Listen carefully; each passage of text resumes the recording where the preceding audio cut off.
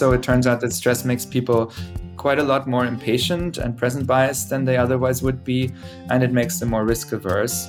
And so if you're living in a low income context and you're supposed to make investments in health and education and long-term outcomes like that, that may not be a good thing. And if you're supposed to, make a go of it in a business, that may also not be a good thing, to be very risk averse. That was the voice of Johannes Haushofer, the founder of the Busara Institute in Nairobi, Kenya. He's making a case that people who live in low-income situations face some really big challenges when it comes to making long-term investments in their well-being. He notes that if your income is really low, your brain primarily focuses on what you need to get done today, which makes planning for the future really hard. And that's one of the things we're going to talk about in this episode. And with that, welcome to Behavioral Grooves. My name is Kurt Nelson. And I'm Tim Houlihan. Kurt and I are using this episode to groove on the conversation we had with the researcher and Busara Institute founder, Johannes Haushofer. If you've already listened to our interview episode, you'll know that Johannes is a multi-talented researcher and musician, which made the conversation all the more interesting for me. Yeah, me too, actually. Most of the time you get to talk all the music, but this was fun. This was really good. But mostly our conversation with Johannes, we talked about him and the relationship between poverty and subjective well-being, and how it is that given people a basic income doesn't give them a license to indulge. In fact, they tend to be pretty conservative and not waste what they've received. You can hear all of what we had to say in our past interview episode with Johannes. Yeah, but right now it's time to get into what Kurt and I, thought about the conversation with Johannes. Excellent. So let's discuss what we learned, have a free-flowing conversation, and talk about whatever else comes into our non-depraved poverty minds. Because Tim, you and I, we are nowhere near that poverty level. Yeah, man. Yeah. And we don't, it's hard to even imagine what that would be like, to put ourselves in somebody's shoes who is worried about how are they going to get their next meal tomorrow? How are they going to cover and pay for rent or their mortgage or whatever that would be? Because that's a very different world than what you and I live in. So totally different. It's very, very difficult for me to understand what it would be like to be suffering from diabetes, where you're living on the street and you don't have a place of cold storage to store your diabetes medicine, for instance. Yeah. Like, what the hell is that like? I don't know. That's just kind of crazy.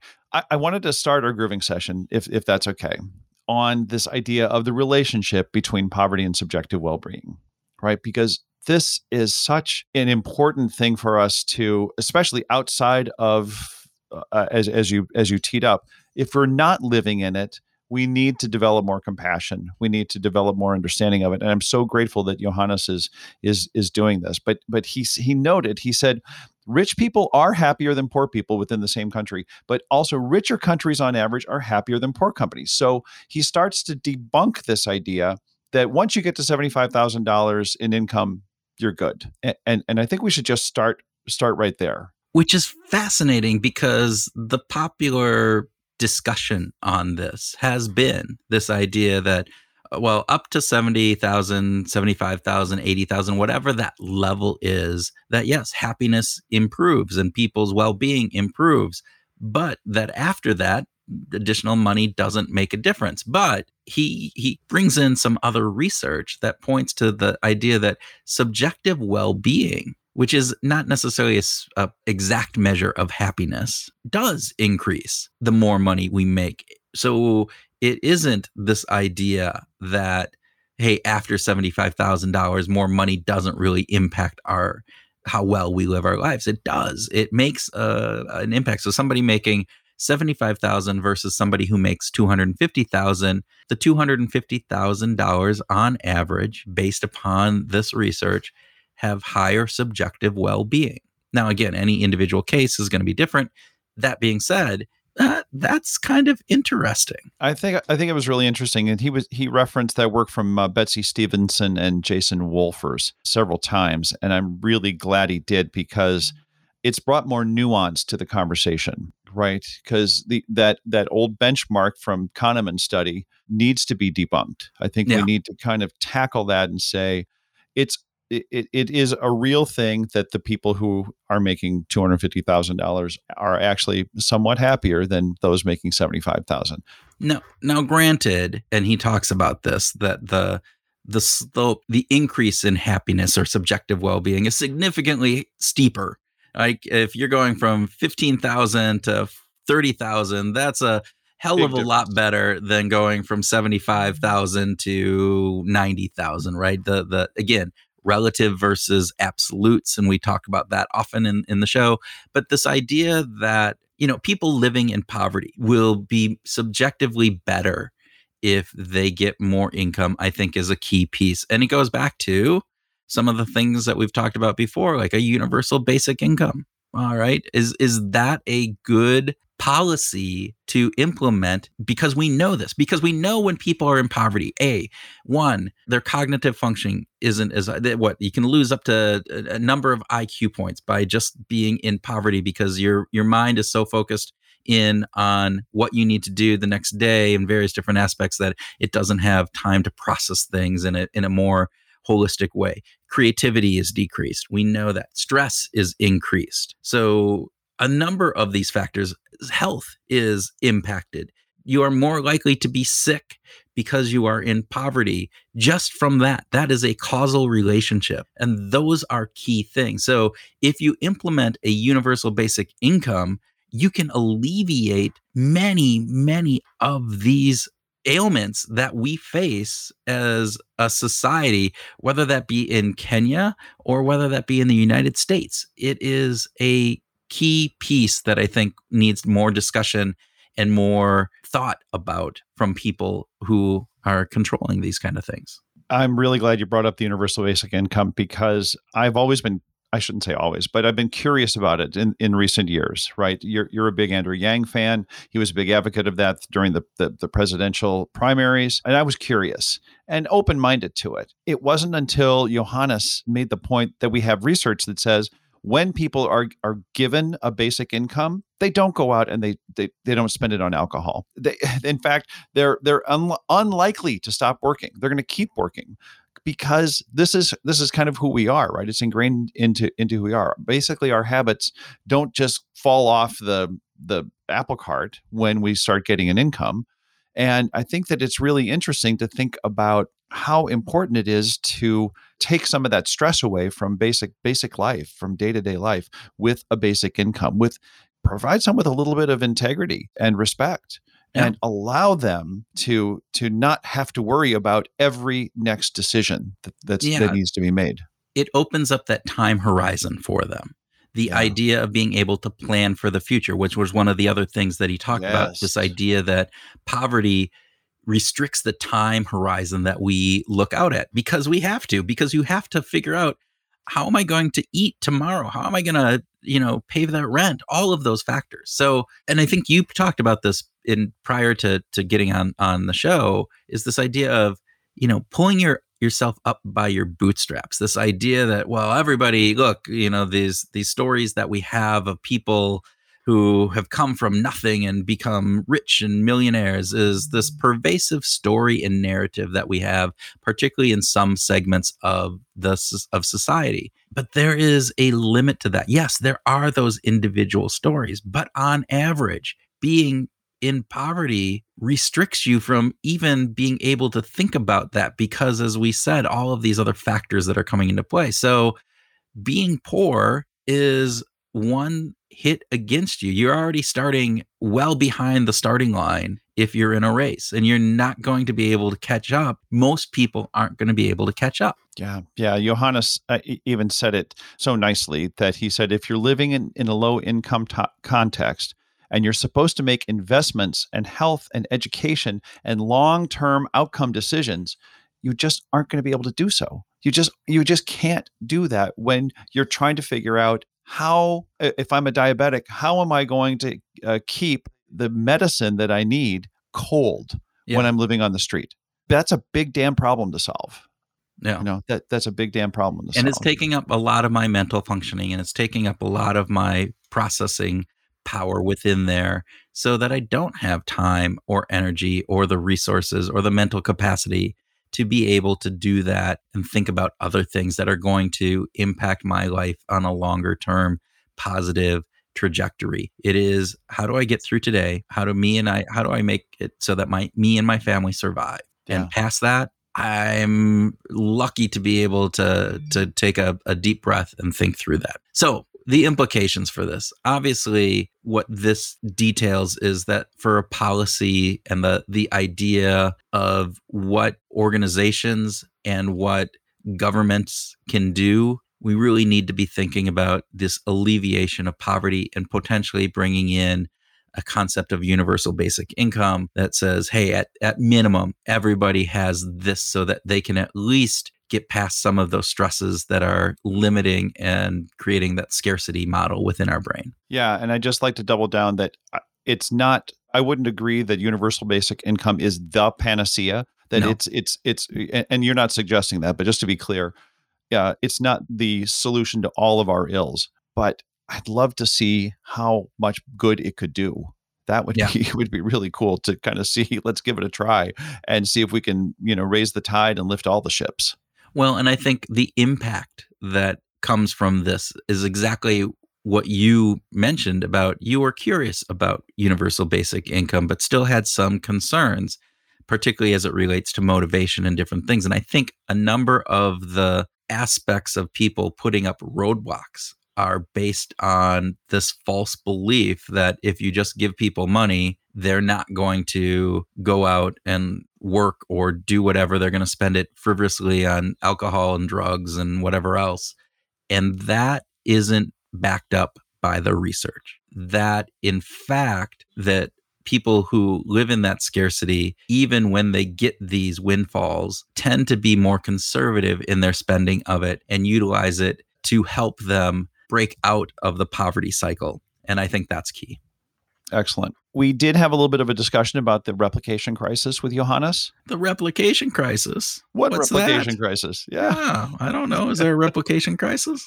So this is a bit academic, right? Lacking specific policy implications, but I wanted to get your thoughts about, he was kind of saying it's a problem, that maybe there's not enough, and I'm paraphrasing, maybe there's just not enough rigor in some of these studies. What did you think about that, Kurt? Yeah, I think it is interesting. I go back to our conversation with Richard Nisbett, right? This idea that given this study, as long as there wasn't fraud or they didn't do bad math in it, that, hey, this happened, right? If you're a ethical, valid researcher and you have a group of 50 people in a room and you get a certain result from that, that happened there and then. And if you can't replicate it, there are oftentimes many different reasons for that.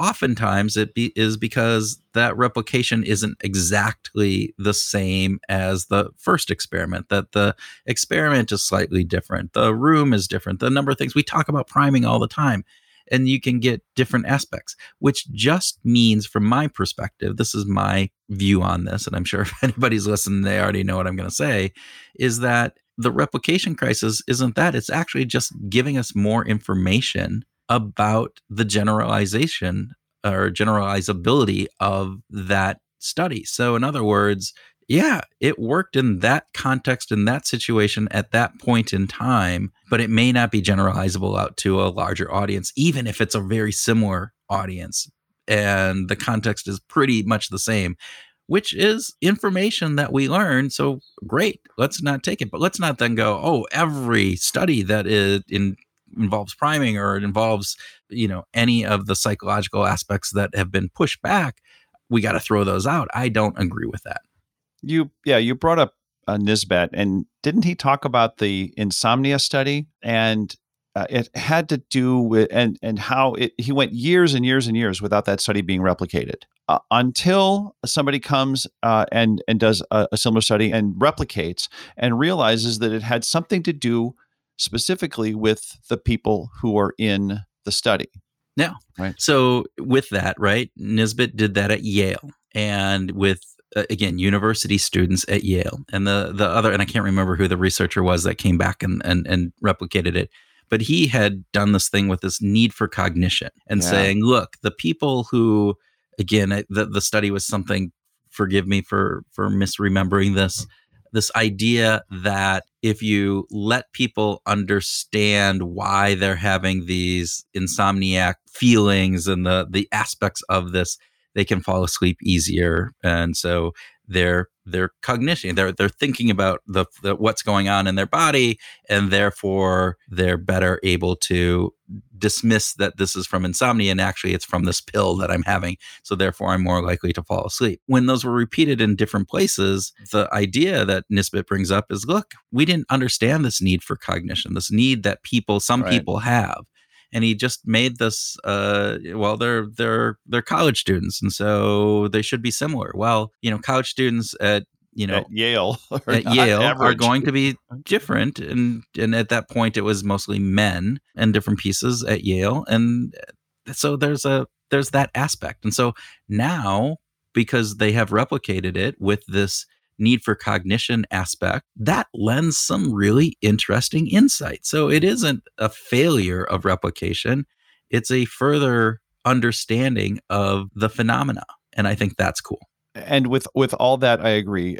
We had a wonderful conversation with John Barge about that, and the idea of adding to the literature with more testing and not being so quick to try to generalize everything. The media is going to try to generalize everything, but within academia, I think that the researchers need to hold back on the generalization, maybe more strongly than they are now. At the same time, I think that there's also a little bit of us versus them. I do feel like in recent conversations we've had with economists and psychologists, that the psychologists like to say, well, look, there's a whole bunch of different priming and different aspects of this whole story. And of course, there's a variety of abilities to replicate things depending on how much psychology is involved in it. And the economists, I feel like, tend to say, they kind of point fingers and say, well, there's just not enough rigor. There's like, you're just not paying enough attention, because in economic studies, there's much more specific, objective data that's being gathered. And I kind of wish that the academia would just dial it down a little bit on the pointing fingers and the us versus them stuff. I think that that's a part of it. I would agree with that. I also agree with the economists to a certain degree that some of the rigor that went into some of these studies and the way that they were done, small n's, large generalizations from a very specific research study, led to this, right? That it was part of the reason that we have what is this kind of replication aspect that is going on and gets press and different aspects. That being said, I still think that it is less of a replication crisis than it is of just let's find deeper understanding within this. And I think things are moving better. I think there is a replication crisis when there is p-hacking and other factors that are going on, when people are doing things specifically to find a phenomena that they want to find. Yeah. That being said, there isn't when it's general, aspects and it just hasn't been replicated, doesn't mean that is wrong. So yeah, if you're motivated to find the Haushofer effect, as Johannes talked about, well, that's bad motivation. Yeah. But speaking of Johannes again, let's express a little bit of gratitude for him starting the Busara Center. Oh my gosh. Yeah. Right. Studying poverty where it exists the most. Not in university classrooms, but actually going to Nairobi and setting up a center that many research organizations and for pro-social organizations can utilize to try to better understand what is it like to be in poverty and what are the interventions that can make a change. Well, and Busara Center is not only in Nairobi, right? So they are doing studies around the global south, basically. Yep. And again, applying those elements into those studies that say, all right, does this effect apply here in this context, in this situation, with this cultural background that these people have versus, your average white, rich male college student, which is a variety still to this day. Most of the studies done are based there, because it's easy for researchers to get people in their psychology 101 class to get extra credit by going in and doing the study for them. And that's how most studies are done. And so it's great that they're doing that. And, we talked with Channing Jiang, and, he talked about some of the cool studies that they were doing in field with real people who are in these poverty type situations. And